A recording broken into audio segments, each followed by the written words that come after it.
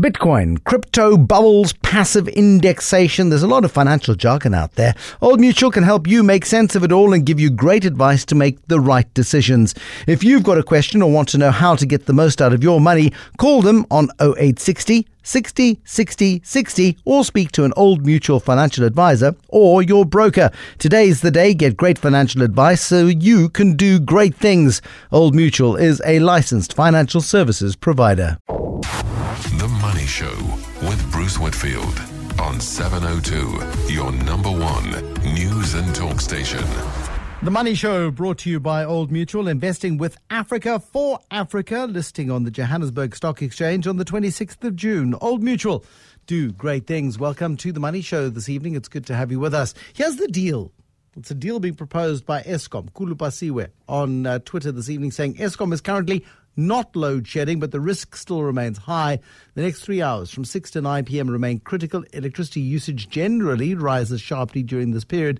Please continue to use electricity efficiently so we can avoid the risk of load shedding. So if you still have a pool pump that comes on between 6 and 9, and you shouldn't, because you should know by now, it's an inconsiderate thing to do. Go and switch it off. Your geyser, go and make sure that it's not going to come on between 6 and 9. Do yourself a favour, do the country a favour, do everybody a favour and just suck up a little less electricity during this peak period. Whatever the reasons are for load shedding, however angry you might be at Eskom for its failure to ensure that we've got a solid power supply, whatever. Don't let yourself get caught up in that. Just go and cut every watt that you possibly can. Okay, fast fact question for you this evening. What John Malkovich film are you highly unlikely ever to see? John Malkovich has made a film. You're not likely ever to see it. So what's the point? I'll explain later in our Fast Fact on 31702 and 31567. Drop us an SMS this evening. It's a lovely story, by the way. We'll talk the currency. We'll talk about what's going on with trade around the world this evening. Those are big stories. Lee Kasumba in Ethiopia. We'll also catch up with the wage offer that Eskom has tabled, 4.7% to workers who went on strike over 0% last week. Andy Rice with some fabulous heroes and a nasty zero. And the science of the Mining Charter 3. It's the third version of the Mining Charter. Let's have a look at that this evening here on The Money Show. 702, The Money Show. Call Bruce on 011 883 0702. With the rand plummeting to its lowest levels in more than 6 months, I'm just waiting for social media trolls to start telling us how much better we were off under Jacob Zuma. It's only really a question of time before that happens. John Cairns is strategist at Rand Merchant Bank. He watches the currency closely, and it's an ugly view of the currency, John Cairns. Tell me what's going on. What's going on, Bruce, is global fears about Fed tightening, trade between China and the US, and all emerging markets being sold off, and there's a little bit of the Ramaphoria wearing off as well. So that's all contributing to the rand again being the high beta play on the global economy and coming under pressure.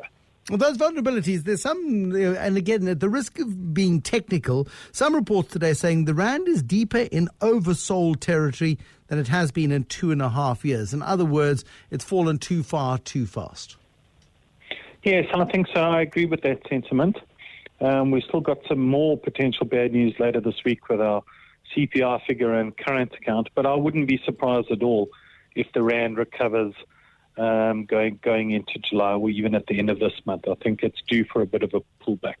And the thing, the currency is extraordinarily vulnerable. It makes everything more expensive in South Africa. We know so many of the tales about South Africa. Is it possible to suggest sort of nowadays, considering that we have a slightly more positive local economic environment, for how long I don't know, but we've got it, versus what's happening globally? Yes and no, Bruce. The way I think about it is early in the year when you started to get this pressure in global markets, the rand held up very well. So we were just middle of the pack. We were just another currency, which for the rand represents our performance, because usually we're that high beta play on the global economy. But going through May, coming into June, sentiment seems to have shifted. It was particularly that very poor first quarter GDP number that I think altered the market's sensitivity.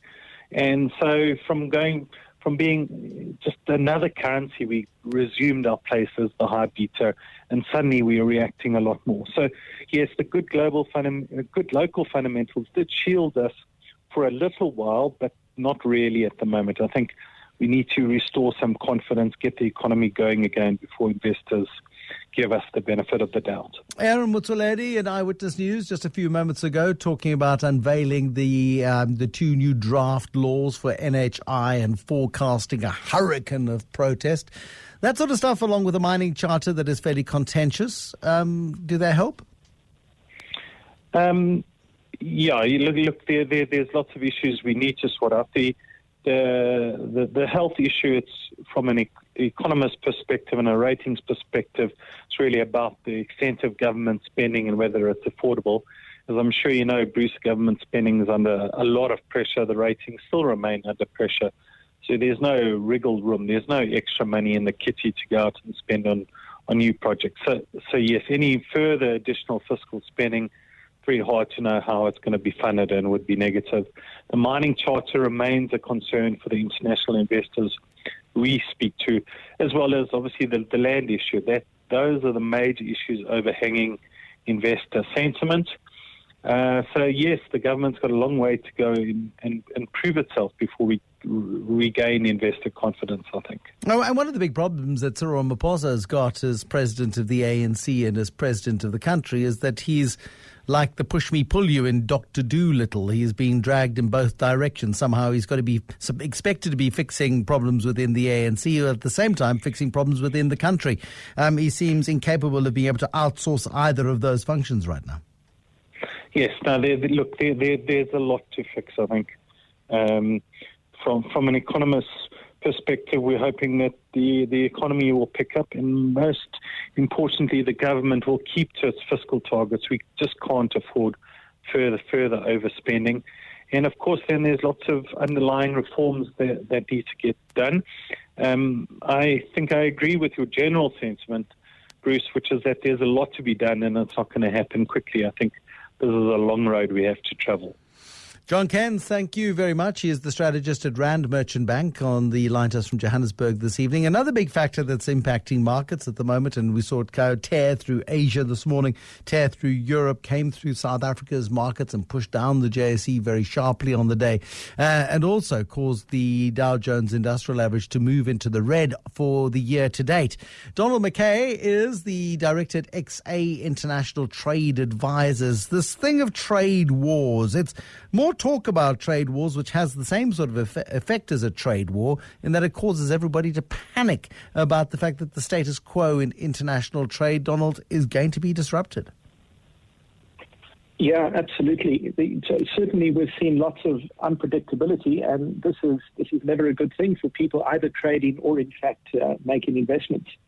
Now, so tell me, please, what the state of play is right now in terms of global trade. Are we at war with each other as trading nations, or are we just talking about a war? Yeah, I think the first shots have definitely been fired, and they seem to really come from three big issues. The one is the U.S. wanting to renegotiate the terms of NAFTA, which is the trade agreement that allows most goods to move duty-free between the North American countries. Coupled with that, we have this Section 232 investigation, which South Africa was also a victim to, which looked at steel and aluminium, and that resulted in a 25% duty on steel and a 15% duty on aluminium, affecting about 3.5 billion rand a year's worth of steel trade to the U.S. from South Africa, and about 5.5 billion worth of aluminium. And then more recently, and perhaps one that potentially could even open an opportunity for us, is the latest Section 301 investigation against China, which deals with the U.S.'s concern about China's somewhat questionable intellectual property practices. And all of these put together seem to be the big ripples that are moving through trade at the moment, and of course resulting in some retaliation. So certainly the position is quite worrying. I think the war is underway, or at least the first few skirmishes are. What is the ultimate consequence of this? You put up your tariffs on the stuff you send me. I then put up the tariffs on the stuff I send you. You then up your tariffs. I up my tariffs on even more products. And suddenly we get into a position where nobody in either of our countries can afford to buy anything that is imported. Yeah, well, that is the immediate effect. And of course, the world has been here before. So in the period before the 1940s, before we had the creation of GATT and later the WTO, we didn't have proper rules to govern this. And the net effect of that is that duties move up, the inflation moves up, and if you play it to its logical conclusion, eventually we're all just producing for our own markets. And that, of course, is just not good for anybody. And that's certainly the position we're facing if this continues on this trajectory. I mean, this plays into Donald Trump's America First narrative. He was grumpy about jobs being taken away from the United States, regardless of the economics and the sense it makes in order to manufacture you can design your iPhone in California, you can design your Crocs in Boulder, Colorado, but it's a hell of a lot cheaper to make them in other parts of the world.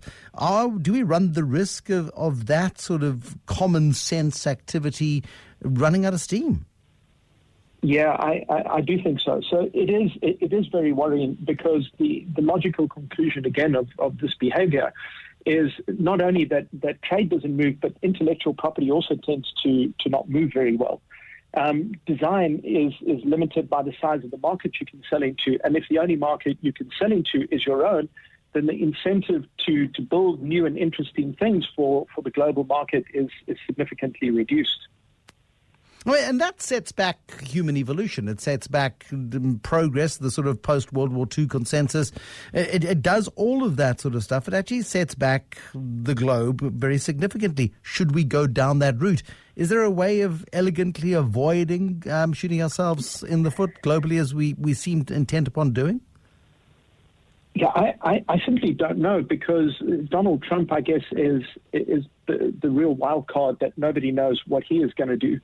And because the U.S. just wields such enormous economic influence on the rest of the world, it is extremely difficult to not in some way react to what the U.S. does.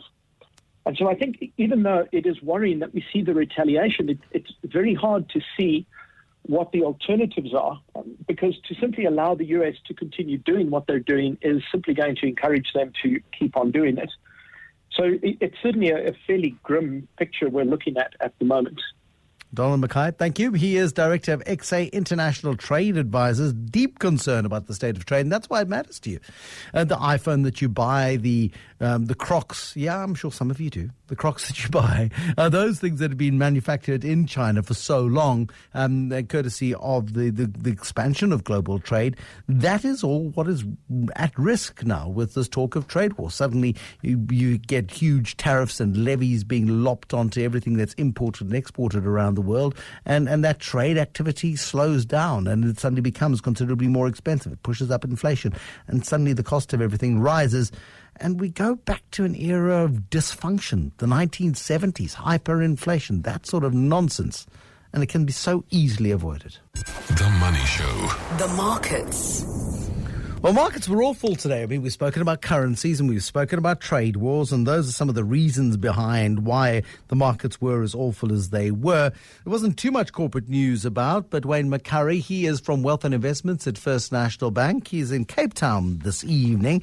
A 2%, call it 2% if you like, 983-point drop on the JSE. Nothing to be sneezed at, Mr. McCurry? No, not at all, Bruce. I mean, it's been going on like this for a while now. But I think, personally, we're reaching some sort of inflection point because I truly hope, and maybe it's clutching at straws and maybe it's been overly optimistic, that common sense will prevail in these trade wars. And if that is the case, stock markets worldwide, but in particular South African-orientated shares in our stock market, could actually bounce very strongly. A couple of them are cheap at this level. My grandfather used to say, there's nothing common about common sense, and that's the big risk we face, unfortunately. Yes, it is. And, of course, asking politicians to act responsibly for the good of the country and not their own personal political ends or gains is, of course, maybe a bridge too far. Quite possibly. But look, I mean, valuations are compelling. The currency has weakened very, very sharply. I mean, you always talk, you always talk very good common sense around our currency. We hope so. And our currency at 6.5-month lows. It does raise, it is cheap, but it does raise some risks for the economy if we don't see a recovery come through soon. Well, look, the only positive about this particular bout of weakness in the currency and in the stock market was we didn't do it to ourselves. This is a purely international event. It's got very, very little, if anything, to do with South Africa. And hopefully that does settle down a little bit. I mean, I think President Trump's tactics are shoot first, ask questions later. And hopefully he sticks to his negotiation tactics and backs down. But we will have to see, because I can rest assured, if a trade war does develop further from what we're seeing now, it is extremely bad for everything, but particularly bad for emerging markets. Now, tell me, please, your views on Brait's results today. They came out. They were awful. Their net asset value of Brait has been slashed. Yet the market saw the share price up 3% on the day. They were awful, but less awful than the market expected. Probably correct. Look, they put the net asset value at 57 Rand a share, which is... The problem in Brait is a company called New Look in the UK that is technically under curatorship or insolvent. And it doesn't look as though they're going to have to put more money into it, but that is still debatable.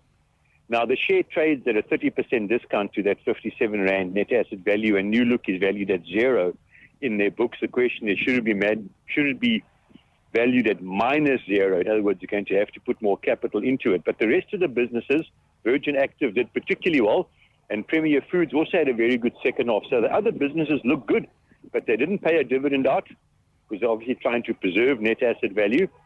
And for the first time since they've listed, the 3-year return is negative, whereas their stated goal is a 3-year return of more than 15%. So clearly New Look has been a dramatic problem for them.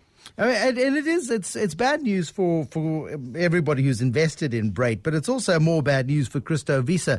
Yes. And anybody who followed, I mean, there was advice at one time that if you just followed the smart money, if you just followed Brian Joffe and you invested in his company, you followed the Ruperts and you followed Christo Wiese, you would make money. And it held true for so long. But, I mean, the trouble is, most people who followed Christo Wiese would be wiped out by now.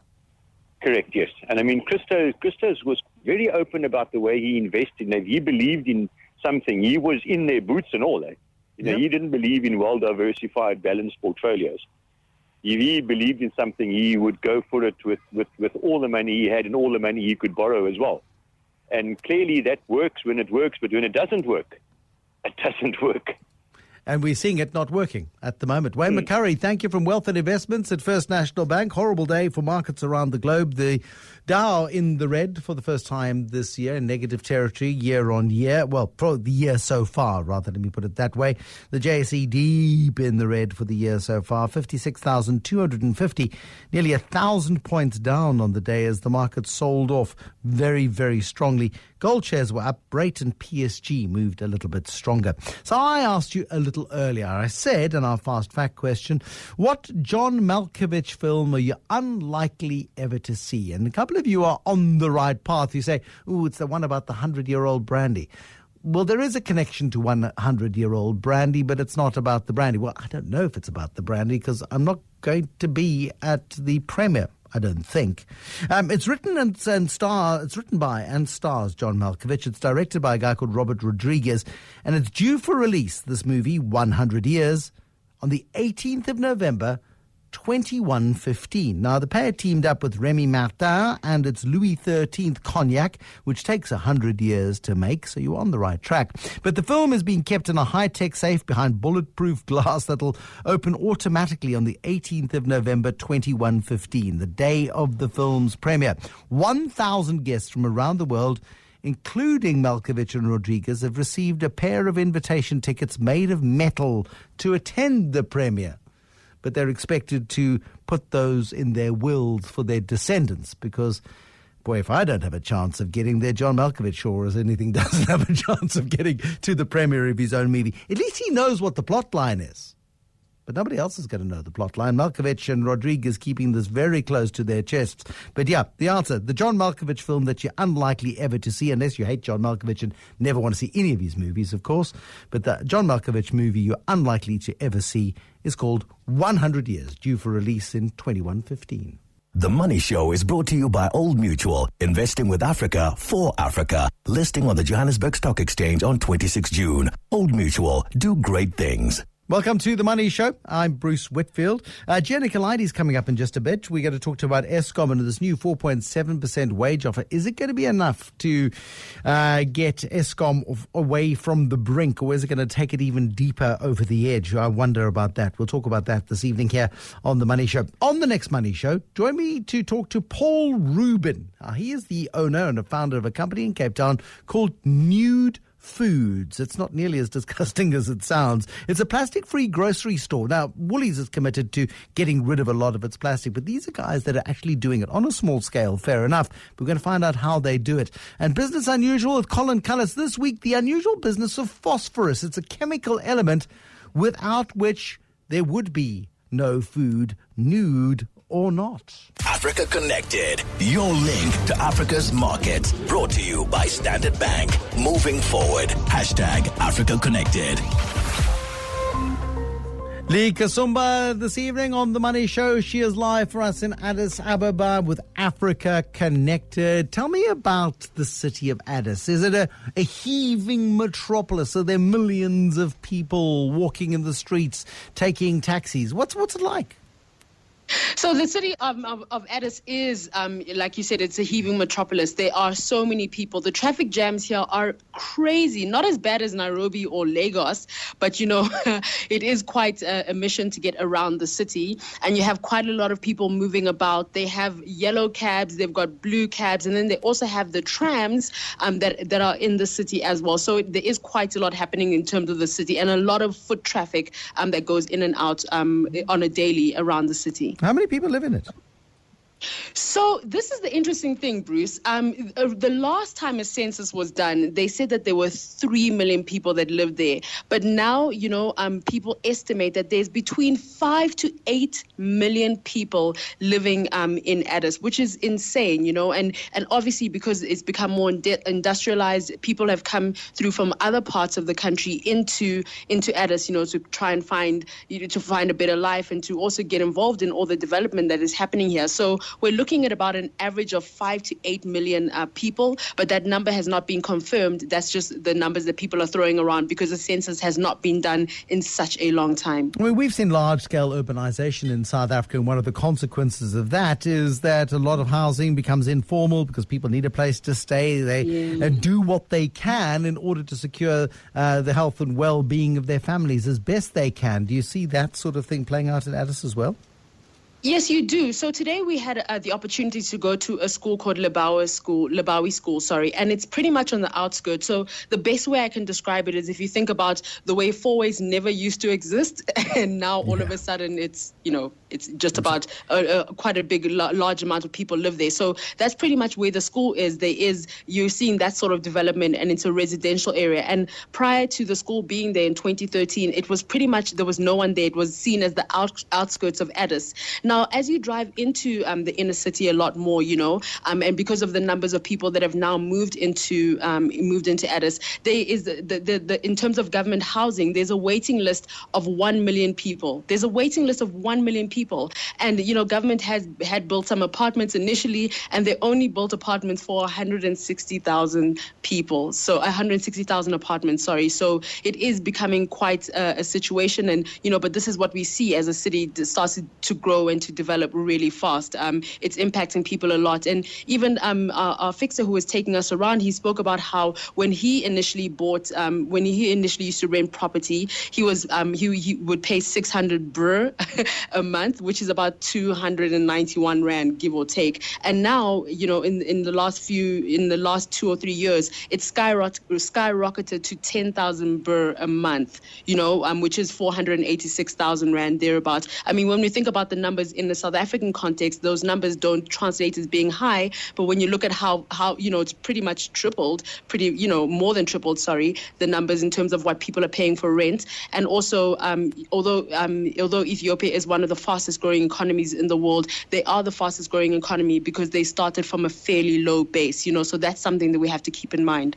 Now, we speak about, we look at Ethiopia and we look at it as a potential aircraft hub for Africa. We look at the location, so close to the Middle East. It's a really nice sort of stop-off point for anybody coming from Asia into Africa. You can get really good distribution from there. But I suppose every upside has a downside too. It's by no means perfect.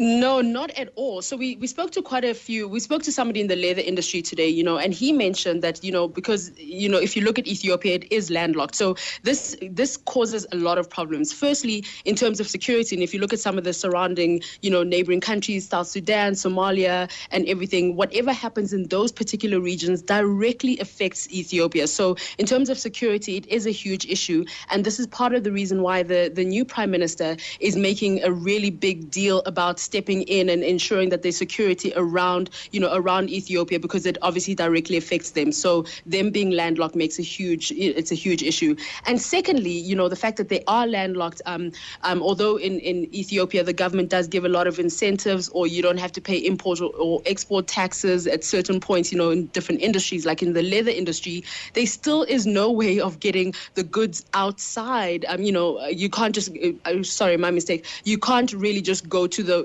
edge of Ethiopia and you're by the port. You have to go through Djibouti, which is now being described as being the Singapore sort of this particular region. So, and to get from Addis to Djibouti is about 1,000 kilometers, and that's by truck, sometimes it's by rail as well. So these are some of the challenges. It just means that it costs a lot more for people to be able to take their goods, to make sure that their goods are able to get exported and to also import goods in. So that's what raises the prices a little bit in this particular region. Lee Kasumba, thank you so much. Lee from Addis Ababa this evening with Africa Connected. Lee is the host of Africa State of Mind. We've sent her on her travels. If you want to learn more about those travels, and it's fascinating, go to africaconnected.co.za. Standard Bank calls Africa home and drives her growth, combining their strong African presence with global capabilities. Standard Bank supports businesses that need a banking partner who knows Africa. Standard Bank has partnered with Cape Talk and 702 on Africa Connected to give you in-depth, first-hand insights into Africa's diverse markets and the innovative solutions that come from Africa. Standard Bank, moving forward. The Money Show on 702. Your number one news and talk station. Eskom, after saying 0% increase to anybody who works at Eskom, then faced strike action and faced then the various acts of sabotage, and now all of us face the risk, of course, on a daily basis at the moment of load shedding. Today, Eskom saying 4.7%. That's what we'll offer, 4.7%. Wage negotiations between the power utility and 3 unions resuming today. Gia Nicolaides, Eyewitness News reporter, on this story. It's better than 0, but nowhere near the 15% that unions are demanding. Is it going to be good enough, Gia Nicolaides? Oh, good afternoon, Bruce. I don't know if this will be good enough. It's about 10% less than what they were initially asking for. But we see that some of the unions have responded positively to it. They say for the year 2018, the offer on the table at the moment is 4.7% and an inflation-based increase every year thereafter for the next 4 years.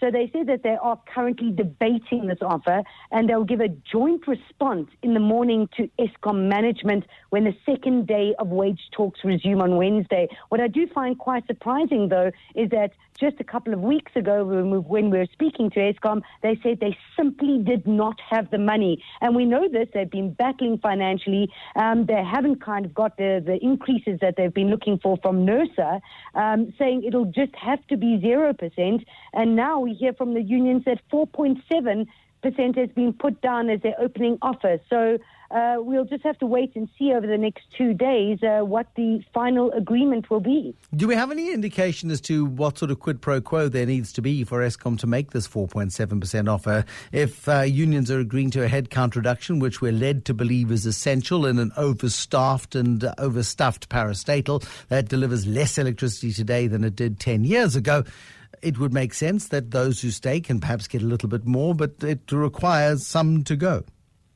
That's right, and I think that this is a question that's been put to Eskom from the beginning of the year, really, when we had the change in leadership, the change in the board, and now the new Public Enterprises Minister, Pravin Gordhan, and talks about retrenchment have been on the line for several months now. So it's unclear if this means that perhaps, yes, we can give you an increase now, but this will result in retrenchment. Eskom hasn't said that at this particular point.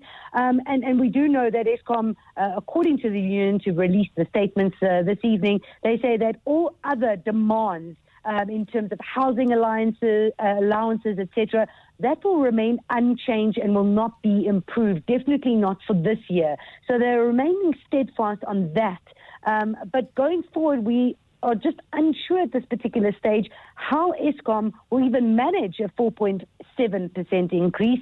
Perhaps the reason why they're not making any public pronouncements on their offers at this particular stage. How seriously is Eskom being taken? I mean, to go from 0 to, okay, 4.5. All right, we said 0 last week, and then you threw stuff at us, and now we say 4.5. But that's our final offer. I mean, it feels like bad negotiating.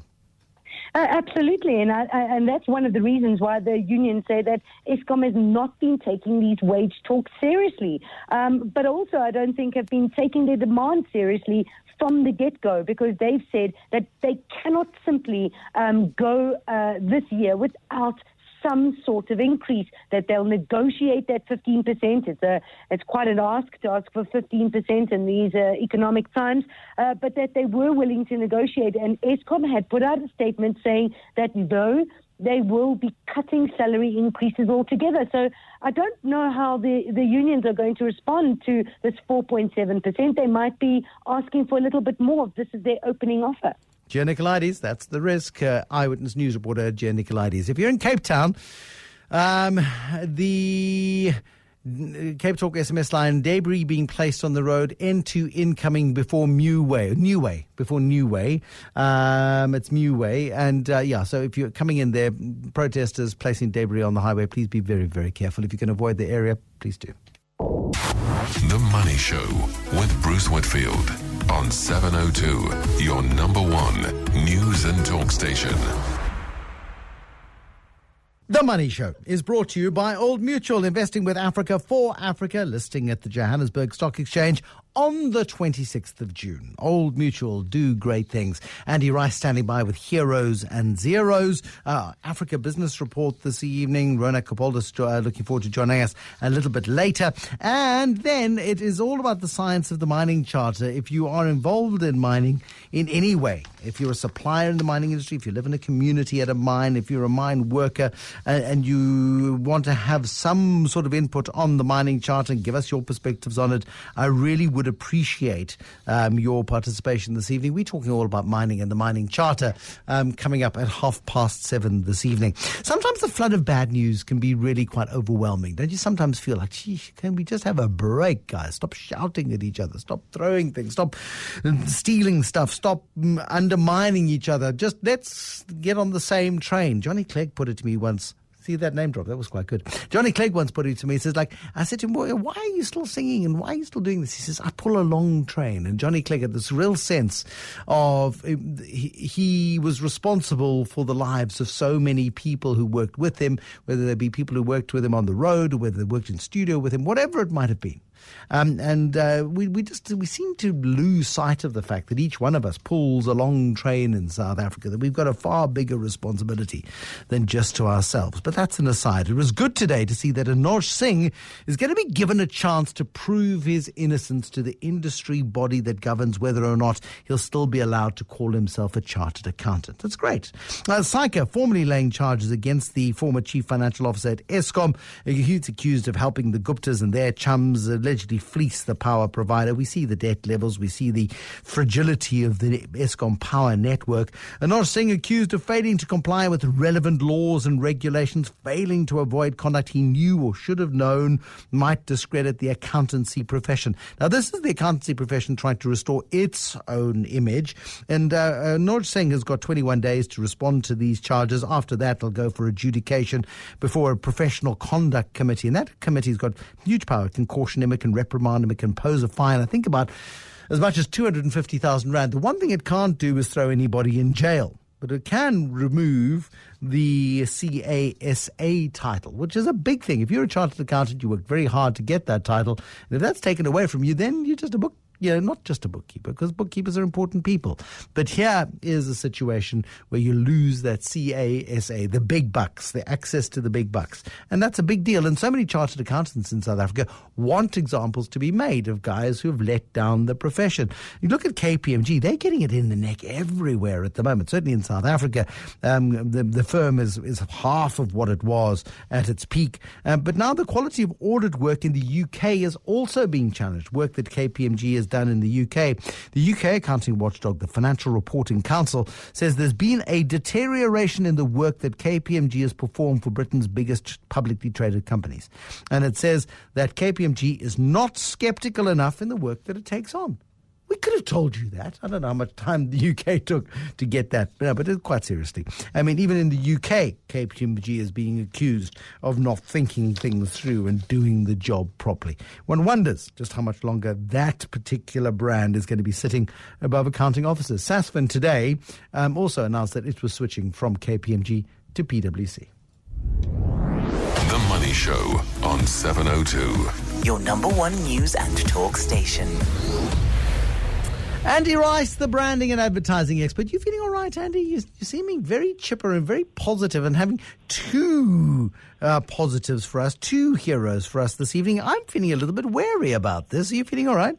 I'm feeling fine. I'm just scared to death of being beaten up by you on air every week, so I thought I'll try and pick a couple that he might like. Oh, okay. There's a challenge for you. You know, I'm a tough taskmaster when it comes to advertising. But there are two in the financial services sector, and so often financial services sector adverts are so busy, T's and C's applying, and past performance is no guarantee of future performance, and all of the important regulatory stuff, that they kind of lose the joy of delivering a message.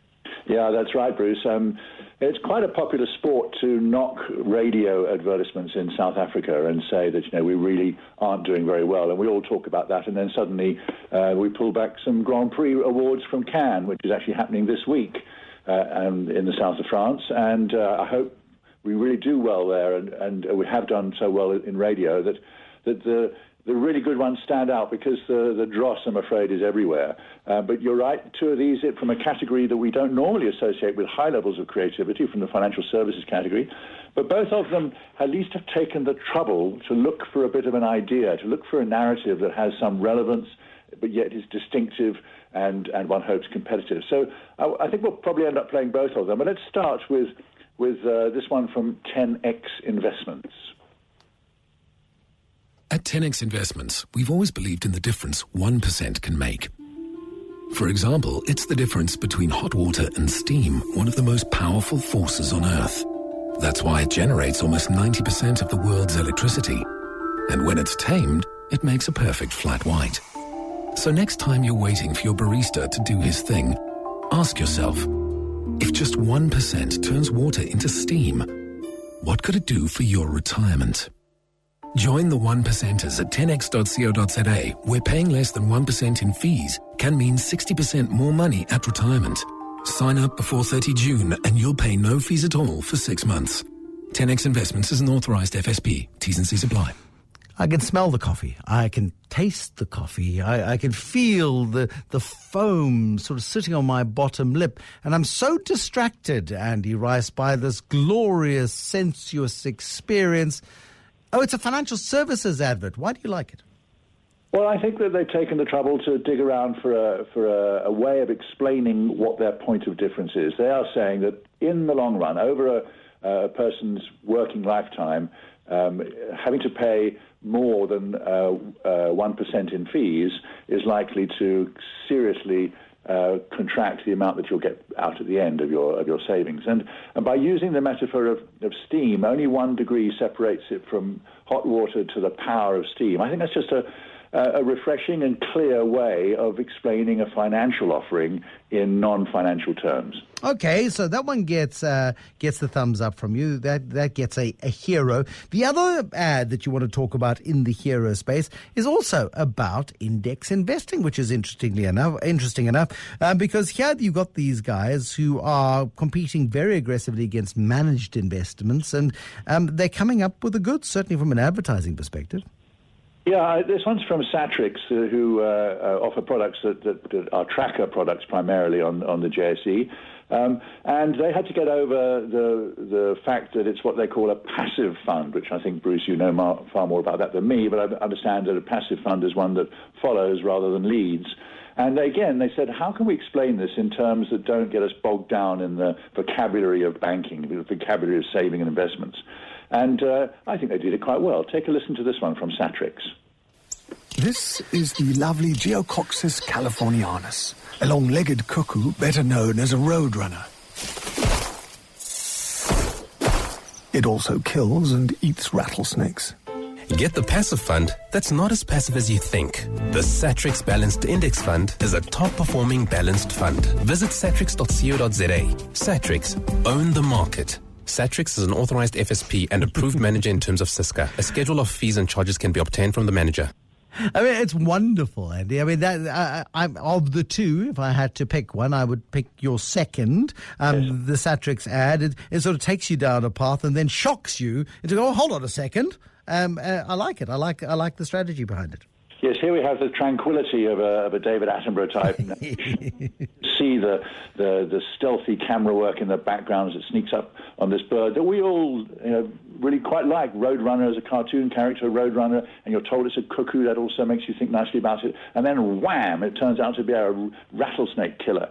And it's not, as they say, as passive as you might expect. And that's the metaphor that they're transferring over to their own fund, which is a passive fund, saying that one's not quite as passive as you might think as well. But what's so interesting is neither of these adverts, neither of these campaigns is passive at all, and both 10X and Satrix are in the passive investing space. It's quite interesting how they are coming and fighting their corner very, very aggressively. Yeah, I think they'll do well. I don't think either of them will be bringing trophies home from Cannes this week, but I think they're definitely raising the overall standard of advertising on radio in South Africa. Why will neither of these bring home trophies from Cannes? They're creative, they're smart, they're taking traditionally dry subjects and humanizing them quite nicely. Well, the competition is so immense in Cannes that you'll almost certainly find that some rather unorthodox ads will win. And that's my one criticism of some of the winners that we've had in the past from South Africa, is that they are ads that very few of us actually heard on air, even though you have to have flighted them to qualify to enter. But they're often made for an express purpose, which could well be to win awards. But that's so cynical. Well, who would possibly do that in the advertising industry? How important are awards anyway, Andy?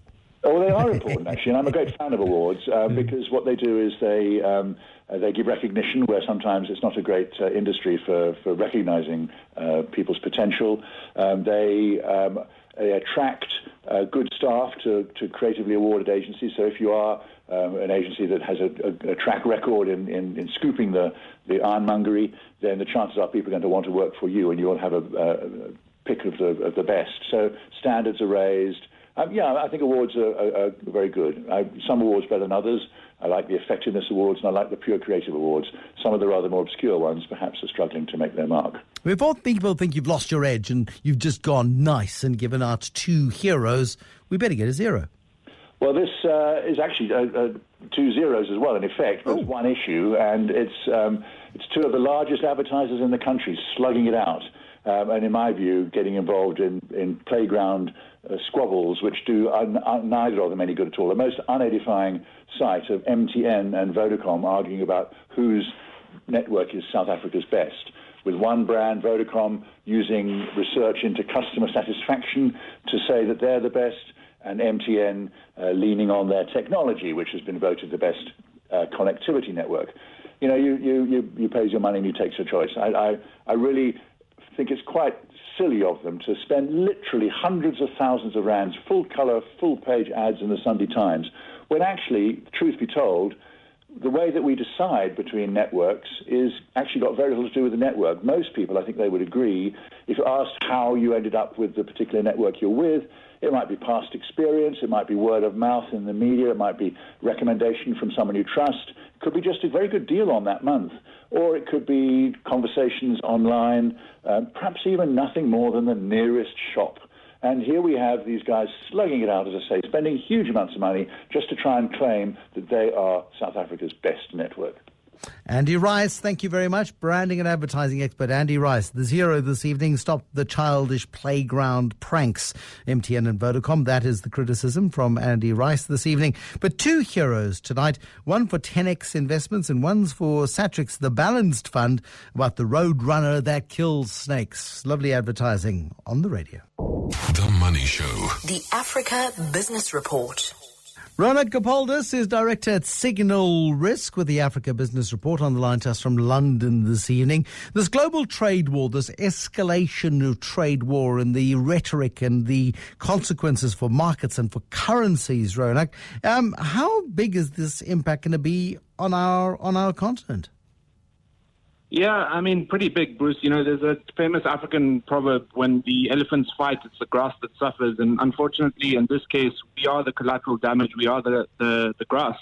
You've seen massive market sell-offs. You've seen currencies depreciate. You've seen debt servicing costs spike as a result of this. And even though there's no real direct effect because we don't produce vast quantities of aluminium and steel in a lot of countries, the indirect effects are quite significant. For the better part of last year, we were in this Goldilocks economy, not too hot, not too cold, pretty benign outlook, which was good for the developed world, good for emerging markets.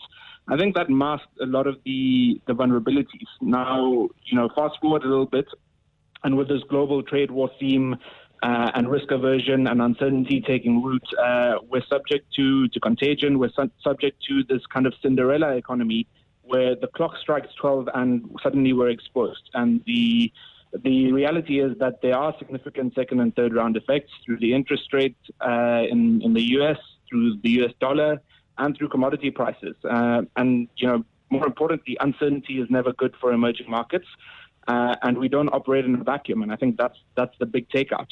Yeah, so concerns there, of course. So does it destabilize this big drive across this continent of ours? We keep talking about the fourth industrial revolution, about the opportunities and the risks that it may bring. Should we be worried about the state of the fourth industrial revolution on this continent?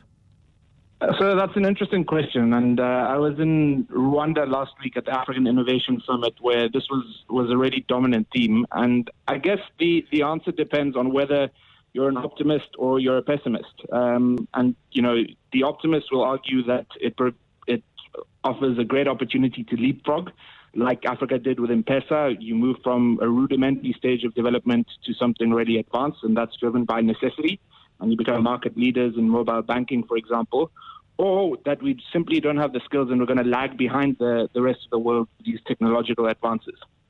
So, I think you also need to view this in the context of the continent's young population, where we need to create jobs. We've got 450 million people who are going to come into the workforce in the next 20 years.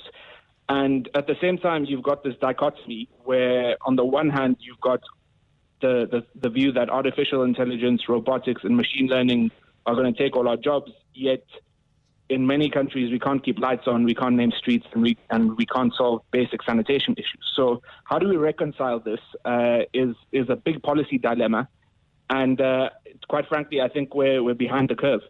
Yeah, and that's perhaps the most damning issue for the African continent, is how little of a threat this fourth industrial revolution actually poses for now. It may take a lot of business away from us, and maybe that makes us more vulnerable, but certainly on a day-to-day basis dealing on the continent, we are behind the curve.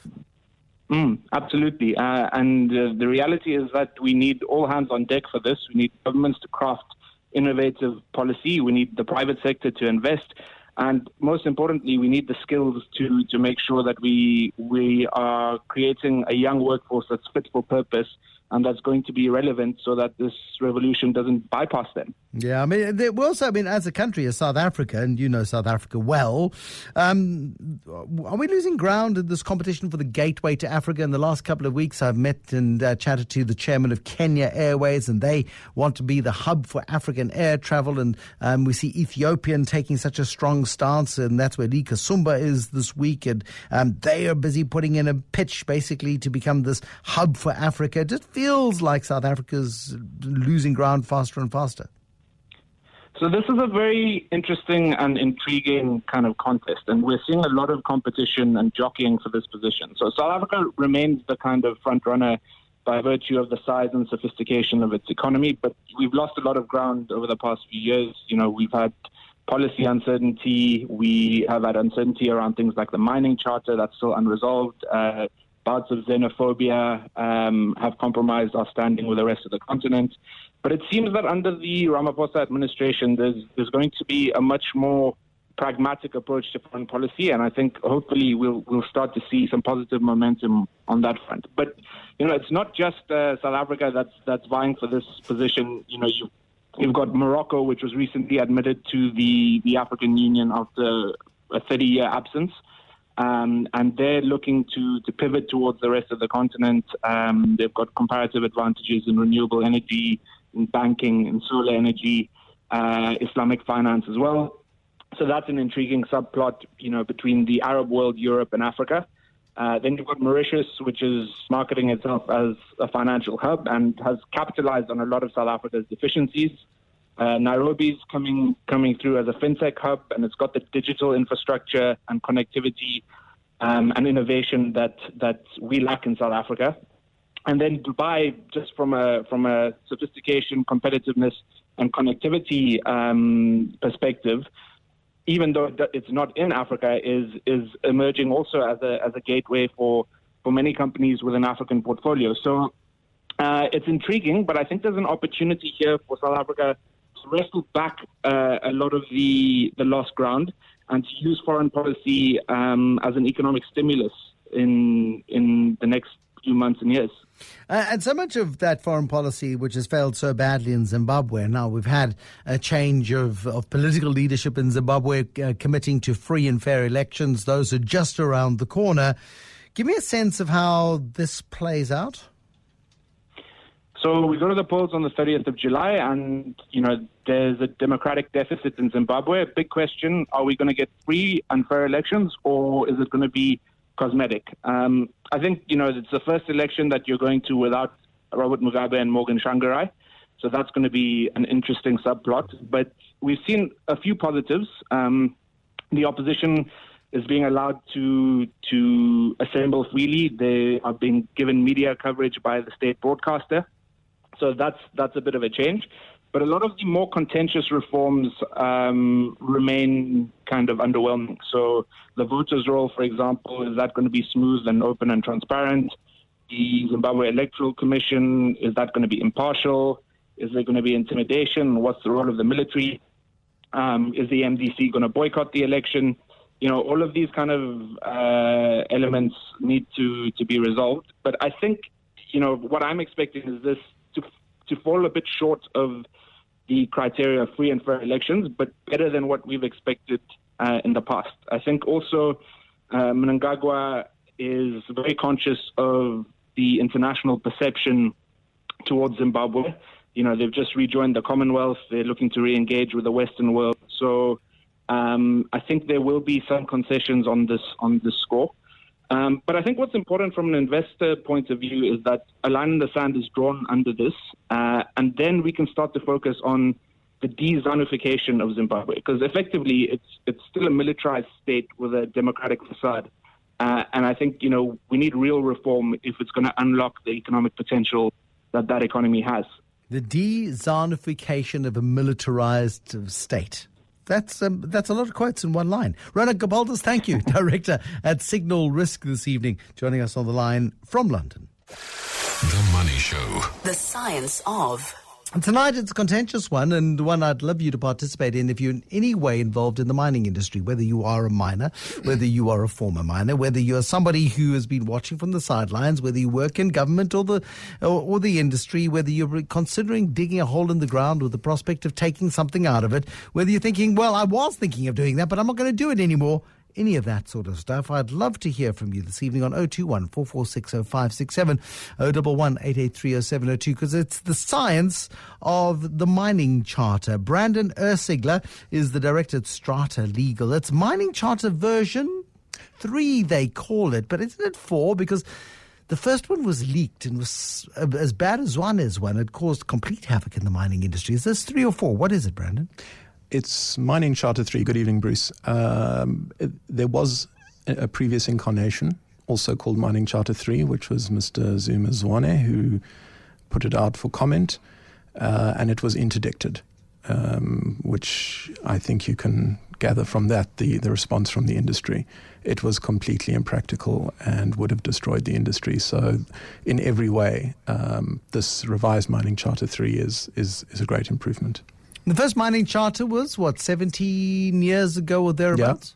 Yeah. So it came out with the MPRDA, and its primary focus was to assist in the conversion of your old order mining rights, or the mineral rights that you had under the Minerals Act, into the new order mining rights, or as they should really probably be called, mining licenses. So that was the charter then. Then we had the 2010 charter that was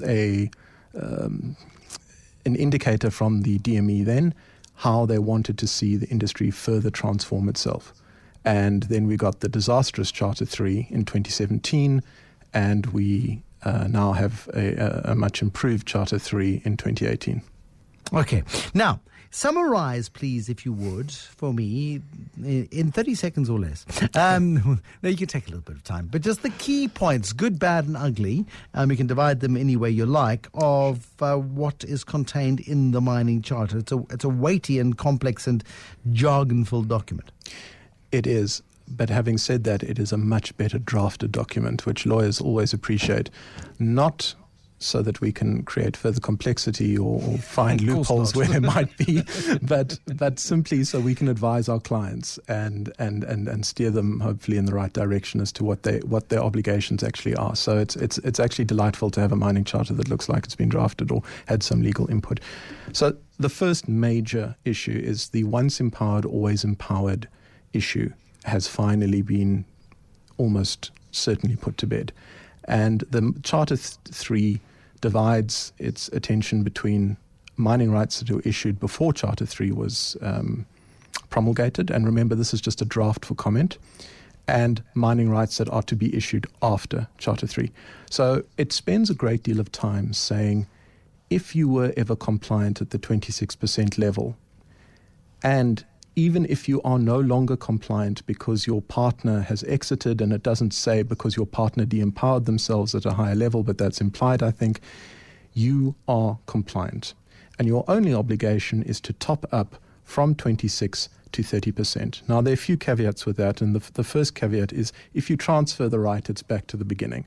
So don't do that. Okay, well, explain what is transferring the right. So if I sell a right, so it uses the word transfer, it doesn't say sell or buy, to another party, your continuing recognition doesn't apply any further. So the person taking transfer of the right is going to have to do a 30% BEE transaction. Right. Okay, got you. But it's important to note that doesn't apply to a change of control of a company that holds a right. So if you sell your shares, you're not going to be in that position. All right. But I mean, so this once empowered, always empowered thing is interesting, because I had the chat with the chief executive of Vodacom the other day, and I said, but you did a B deal previously. He said, well, our charter doesn't provide for once empowered, always empowered. There seems to be a contradiction across different sectors and different industries, and surely we need a standard across business in South Africa. Either once you've been empowered, you're always empowered. Can we really sustainably have different charters with different levels of empowerment? I think in the mining industry, the background and the history and the emotions around it are important to remember. And so the mining charter, in every incarnation, reflects the most egregious violations of people's rights. So there's always the fact that black people could not buy equity or hold mining rights. So that's a big issue. Housing is a big issue. Social and labor development, employee equity, all the iniquities of the past are addressed in detail in mining charters. So to answer your question, it is a moving target. It always will be a moving target, I think. Hopefully there's some stability and we reach a point at which we say, okay, we're happy with the industry as it is. But it must be remembered that there has been some internal consistency in each charter. Okay, so once empowered, always empowered is a great positive for South African mining companies. There is this thing which is called the free carry, the 10% free carry. This is an allocation within the mining charter that any new projects need to incorporate BE partners from communities and workers and say, here is 10% of the company. You don't have to do anything. Just take the 10%, and that is payback for saying to a community, we're digging a hole in your land and we may cause some damage and cause some disruption. We create some jobs and we'll do all of that sort of stuff. But it's a way of dealing with some of the great injustice of the past where communities have been treated as sixth-class citizens in many of these cases. Yeah, often just as obstructions. But first of all, the term free carry isn't defined in Charter 3. So we have to go to what we traditionally think free carry is, which is, as you say, a percentage of equity, which cannot be diluted. So if there's a capital call, as there often is in mining, because the rand's gone the wrong way or your commodity is not as profitable as it once was, those holders of those rights are immune and they can't be diluted. Now, that's not defined. And so it's almost a guaranteed right to any dividend declaration. So, for example, let's just take a hypothetical case that this mining charter was in place 10 years ago and Lonmin did an empowerment deal and there was a 10% free carry on a Lonmin. And Lonmin, as we know, has done rights issue after rights issue after rights issue. You would have the empowerment shareholders entitled to probably 50% of the profits of Lonmin, if not more. I mean, Lonmin is assuming there are profits diluted. at Lonmin. Okay. We're living in La La Land and hypothetically, of course.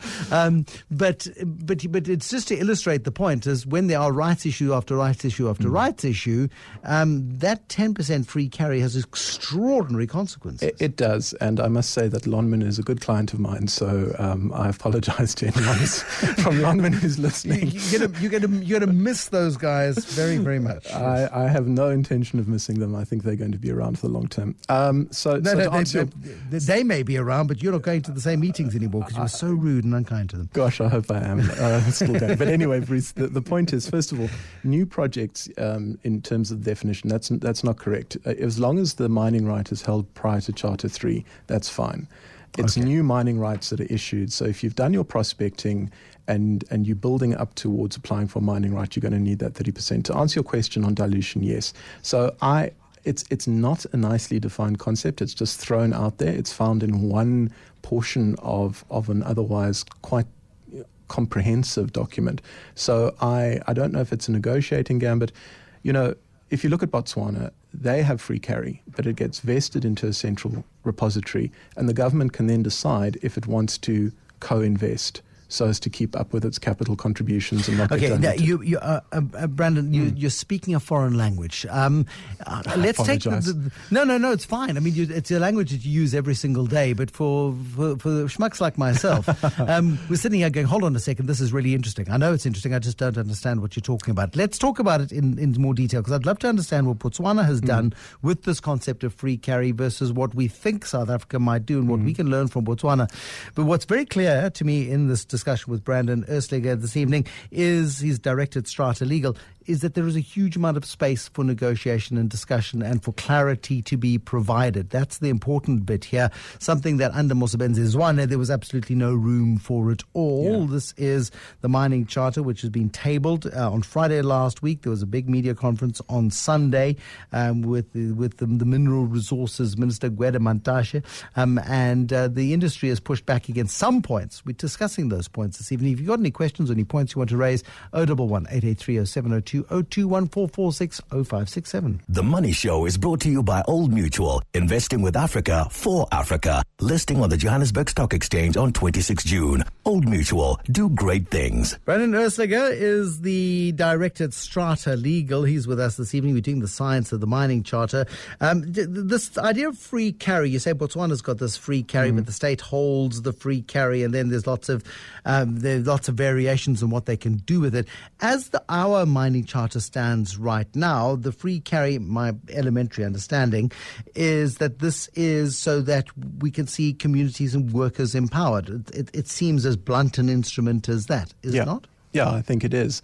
But as I said, it's a one line or a small paragraph, and it doesn't really follow through in other aspects. The other thing to remember about communities and employees is a lot of mining employees have benefited under ESOPs already. Whether they're in the money or not is, depends on the commodity again.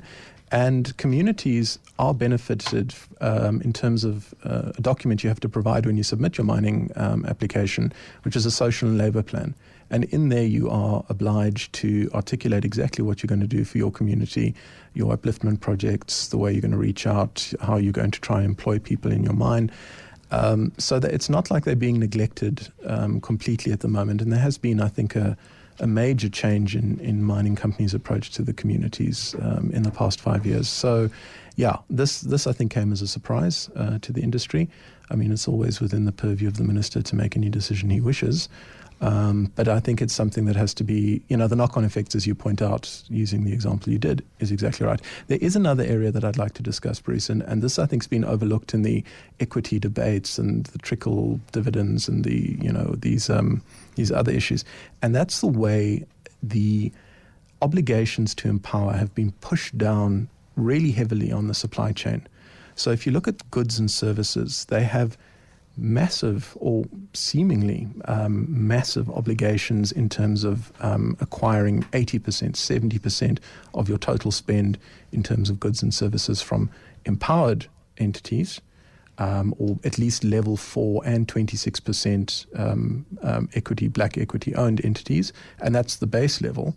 And then going forward into what they call black entrepreneurs, women and youth. And foreign owned or controlled suppliers are particularly penalized by having to pay a 0.5% percentage on turnover in terms of their South African business. So, this is going to affect the broader mining industry. And this is the second level of transformation that we're seeing, because these levels of empowered spending are, I think that's the conversation that's not yet taken place and is going to surprise a lot of people who are going to be supplying the industry. Is it not quite a clever mechanism, though? Because if it sort of feeds into what Rob Davies is trying to do at the DTI, it seems like a far more cohesive approach. Whether it's smart or not and whether it's fair or not is up for discussion. But it's saying that mining isn't only about extraction. It is all about so much of what goes into the process of mining. And people who supply the mining industry may take offense to it, and they can fight their corner. I don't think they should take offense. I think this is the next step in transforming the industry.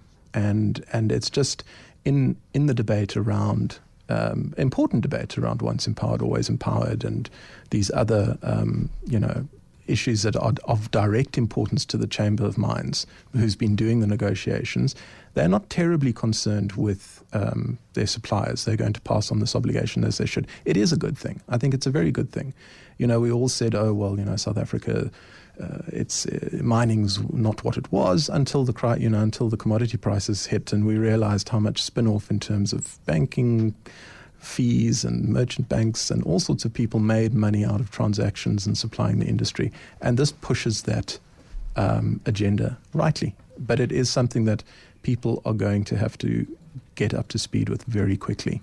The sort of industries that's going to affect isn't just the people who do the catering. It's not going to affect the people who do the trucking. It's not going to affect just the people who do that. It goes into absolutely every facet of the economy. It's sort of the tentacles reach deep. Yeah, and the mining charter sets out exactly who is a supplier of services and who is, what goods are included with some detail.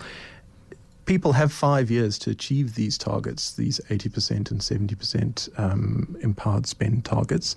But there are transitional provisions which have fairly steep year 1, year 2, year 3, etc. Many sub-targets within them, and they it's going to hit. No one's fighting the supplier's corner, saying this is ridiculous, because it doesn't really matter too much to the as I've said, to the miners, because they'll simply say to their suppliers, empower chums. Or lose our business. And I think it's the broader industry should take note of these obligations. And it has the opportunity of a really broad-based transformation of South African business and society. Very briefly, what is going to be the biggest sticking point? What is going to cause the biggest fight when it comes to this? When it comes to this charter? Can I give you three? Please, very briefly. You've got 1 minute to put three. Off we go. As we've discussed, the free carry is going to be an issue. The second issue is the trickle dividend. It's not as bad as it looks, but people need to look carefully at it. The third issue is the board representation and the mandatory empowerment levels of empowerment at the board. I think that's going to really push a transformation agenda within the management and of businesses, and there might be some pushback, but on what grounds I don't know. Brian, thank you very much. Brandon, I beg your pardon. Thank you very much for coming in. He's got a brother called Brian, I'm sure. Brandon Ziegler, thank you very much. Director at Strata Legal this evening, giving us the good, the bad, the ugly, the complicated, and certainly the detail of some of the biggest issues in Mining Charter version 3. It's going to be a really interesting couple of months as these issues are discussed, negotiated, and moved upon within the mining industry as we look at the way in which this industry is changing. The Money Show is brought to you by Old Mutual. Investing with Africa for Africa. Listing on the Johannesburg Stock Exchange on 26 June. Old Mutual. Do great things. Everything you thought you knew about phosphorus is probably wrong. The stuff that you wonder about phosphorus is going to amaze you. It's a critical chemical, actually, without which you would have no vegetables to eat. We'll talk all about that with Colin Cullis, Business Unusual, next time on The Money Show.